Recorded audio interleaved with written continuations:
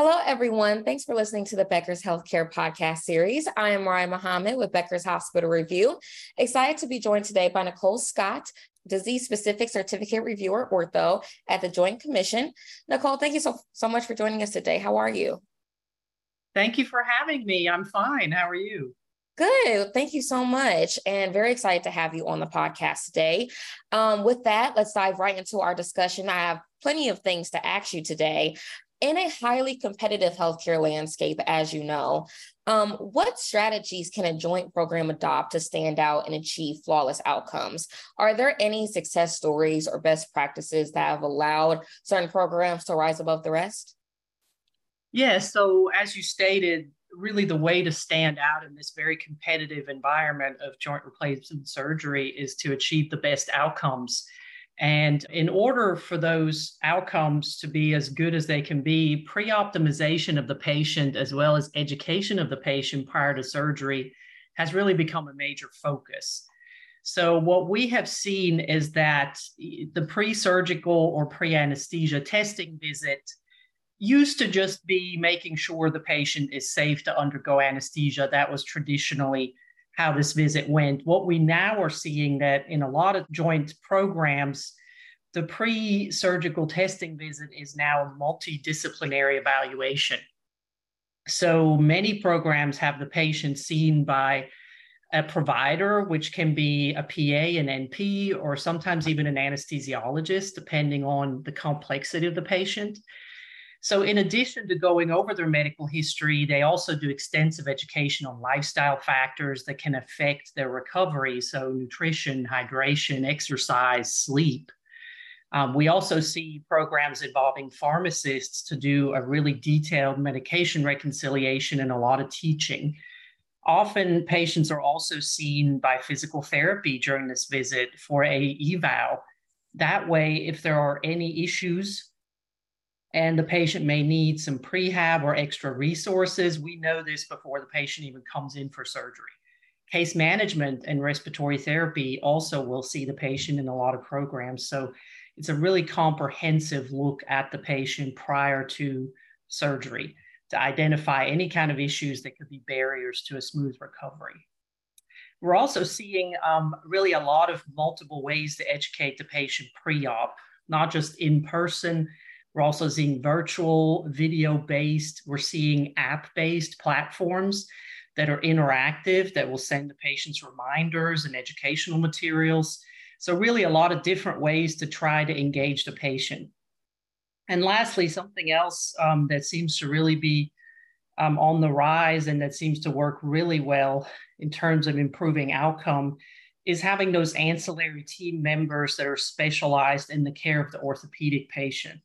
So for instance, the hospitalist that might see the patient while they're in the hospital is specific to orthopedics. And so they understand the needs and the challenges that come with these patients.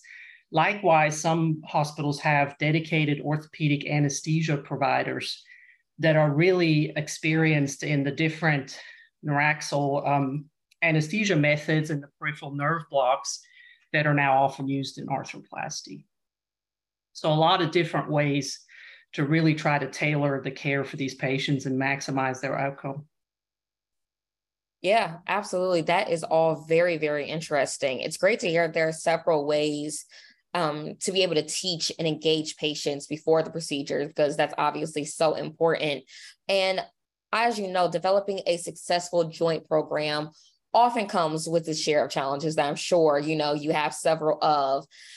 Could you highlight some common obstacles and provide tips or insights on how to overcome them? Are there any specific approaches that have proven effective in navigating these hurdles? Yeah, so there's lots of different hurdles. The ones we as reviewers focus on is unfortunately in our healthcare environment, sometimes we really have silo-based care environments. So the different areas of healthcare are in their own little silo and don't necessarily communicate well. So this can be problematic both in terms of patient care as well as efficiency of the program. So it's really imperative when the program is getting off the ground to get all these essential team members to the table where all of them have input. So that means, of course, the surgeons, but also nursing, physical therapy, the anesthesia providers, case management, as well as the different areas that the patient will be accessing in the hospital or in the ASC. So pre-op, the OR, PACU, all of those places need to talk and really communicate smoothly. And that is important to set up from the outset. And then having those different disciplines meeting regularly thereafter to evaluate how things are going and if there needs to be any changes to protocol or order sets. All of those team members should be involved. And so, in addition to also avoiding a fragmented approach, what's really important but also very challenging is standardization. So standardization, as you know, really not only improves efficiency, but it also helps us to prevent errors and omission. So what we want is standardized protocols where the patients have the same order sets. So each total knee has the same order sets. Of course, you will deviate for the patient's needs, but the basic protocol is the same. So you don't want every surgeon to have their own, laundry list of preferences, because that gets confusing and is a recipe for something to be overlooked or omitted. And so it's important to get all the surgeons and all the players at the table and really agree to what are some standards that we're going to adhere to. So I've seen some programs establish standardization as an expectation from the outset. So they really sit down with the surgeon, and that is something that everybody agrees they're going to adhere to, and also when onboarding a new surgeon. And then lastly, something that can also be a real challenge for a total joint program is really understanding the needs of the particular community that it operates in.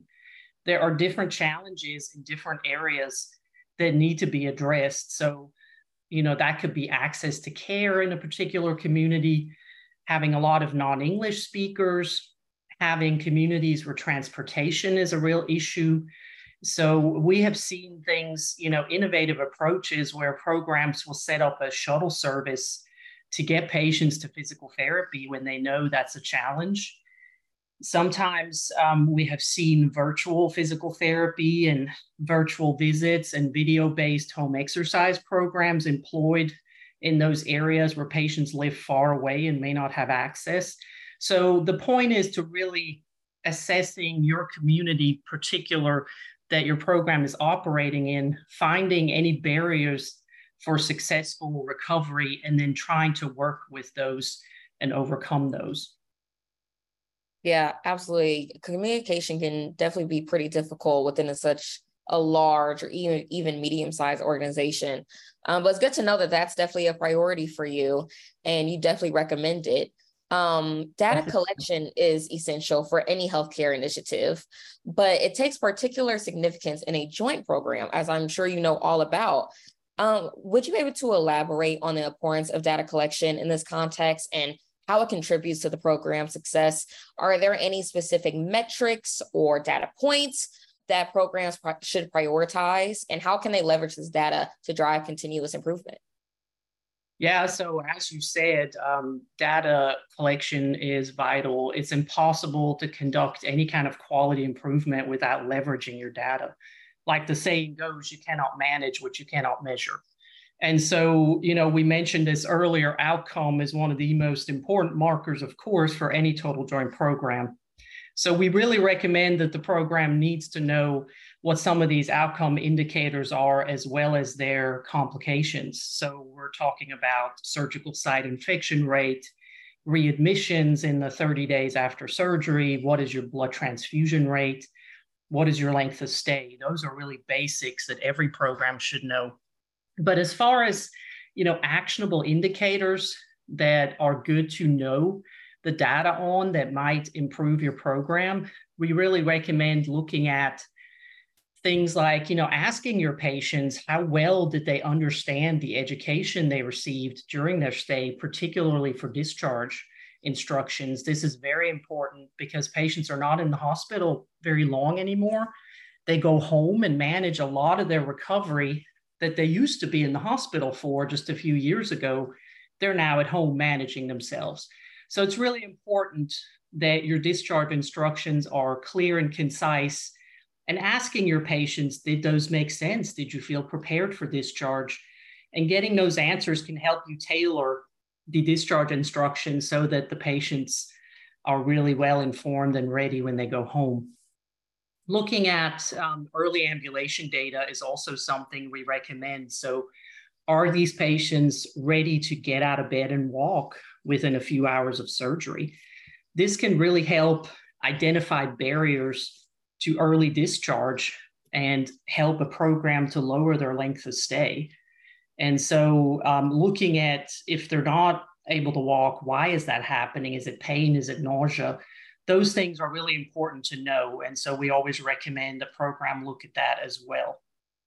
And then, of course, it's really crucial to benchmark these data, ideally against a large third-party pool. So you can use a national registry for that, such as the AJRR.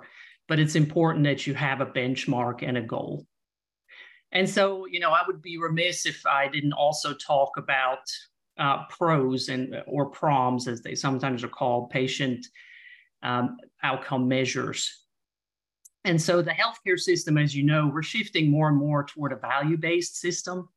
So data collection has really become central to demonstrate that a total joint program is in fact providing high-value care. And one of the ways we're doing that is by those patient-reported outcome measures like the HOOS or KOOS Junior that measure the patient's self-reported pain and functional status both before and after surgery. And so, of course, those are very important for a program to be measuring, because that way they can demonstrate how well are our patients improving after this surgery. Are they much more functional? Is their pain a lot less? And of note, really important, CMS is going to be mandating these patient-reported outcome measures for arthroplasty in the near future. So mandatory reporting is going to start in 2027. And so we definitely recommend that all programs, if they are not already recording and collecting data on these measures, start now. Yeah, thank you so much for all of that insight. If we could transition for just a minute from patients to surgeons, creating an environment that benefits surgeons is crucial for the success of a joint program. And I've been hearing about it more and more ever since COVID-19. What are some key factors that contribute to a surgeon-friendly environment? How can program administrators and leaders collaborate effectively with surgeons to ensure their needs are met? And what impact does this collaboration have on patient outcomes and overall program success? Yeah, so like you said, it is really important to know the needs of the surgeons, first of all, so open communication is just really important. And we see programs where, administration is consistently present at the interdisciplinary total joint program meetings, so they can firsthand hear the challenges and the needs of the surgeons. And that is really a crucial first step, is that you know what those needs are and you are present and you're listening. And so there are some specific factors that have emerged that are really key in having surgeon satisfiers in your program. So the support staff is really a huge part of that. So if the program can have consistent staffing, particularly a dedicated orthopedic staff with orthopedic specialized scrub techs and circulators that are really knowledgeable in these procedures, and also having enough support staff to turn over an operating room in a timely fashion. This will keep the surgeon's downtime to a minimum and alleviate a lot of the frustrations that they sometimes experience if they have a lot of downtime between their cases that they're really not utilizing.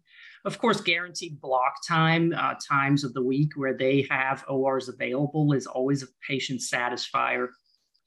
Something else that we've really seen emerge that surgeons are looking for now is technology. In particular, robots have emerged as something that a lot of surgeons want to use in their surgeries. And so having those available or listening to the surgeons as to which systems would be most needed and most beneficial is also something that we have seen a lot. A navigator, an orthopedic navigator, is also an excellent resource for a surgeon. This navigator can really ease a lot of the burden on the surgeon's office staff, because the navigator can be a go-to in the pre and immediate post-op period for the patient. And so alleviate a lot of phone calls by the education they do, and also the availability to answer questions. So that's something that really a lot of surgeons have reported is really helpful to them and their patients. And then again, I mentioned this earlier, but having those ancillary staff that are really knowledgeable and can assist the surgeon. So anesthesia that is really proficient in the techniques that a lot of the surgeons would like to use now. So a variety of peripheral nerve blocks, being very proficient in spinal anesthesia. This is something that surgeons are looking for as well when they are joining a hospital or a total joint program. Yeah, definitely. Thank you so much for all of that insight. Something you mentioned a lot in this podcast is how patient education and engagement play a vital role in the success of a total joint program. Before I let you go, the last thing I wanted to ask you, Nicole, is what are some effective methods or resources that programs can use to educate patients about the procedure, pre-operative preparation, and post-operative care? And how does a well-informed and engaged patient base contribute to better outcomes and long-term program success?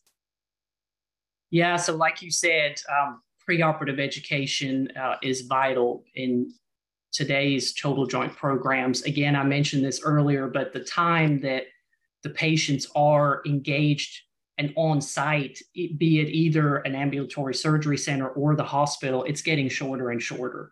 A lot of patients are going home the same day and are then managing their own recovery as opposed to being taken care of by nurses. So it is so important that they understand exactly how to take care of their total joint and their overall health, and how to manage their wound, and also to look out for any potential complications that they need to promptly notify their surgeon about. So all of those things are really important in order to decrease potential complications, and they can really affect outcome in a meaningful way. So it's important that patients be actively engaged in this process. So one of the things that's really important to understand, there's really, when it comes to engagement of the patient and education, one size does not fit all. You have to have a variety of ways to engage your patient. And that's, again, where it's important to know your community. Some communities are maybe in a more rural area where patients do not have high-speed internet. Some communities, a lot of patients don't have internet at all. And so merely having a virtual way to connect with patients is not adequate in those situations. So knowing that about your patient and then offering workarounds, having perhaps, reaching out to a patient via phone, meeting them at the facility and having an in-person education session when the patient is there for their preoperative testing. So those things are important, to have different ways of offering that education. You should have both, written education, so pamphlets and booklets that the patients can take home and look at again. But then also it's important to have some one-on-one. So having a navigator available that can answer questions that the patient may have after looking at the materials, be that a video, a class, or a booklet, so that there is some personal involvement and they can speak to a real life person. That is important for a lot of patients, and especially some of the elderly patients that may not be as comfortable with technology as some of the younger patients are. The app-based learning technologies have really taken off, and in some communities and with some patients are very popular. But again, you can't just rely on that. There has to also be a backup for those patients that may not be so much visual learners and need that one-on-one touch. Yeah, those are some great examples of what organizations can do. Thank you so much for those final thoughts, Nicole.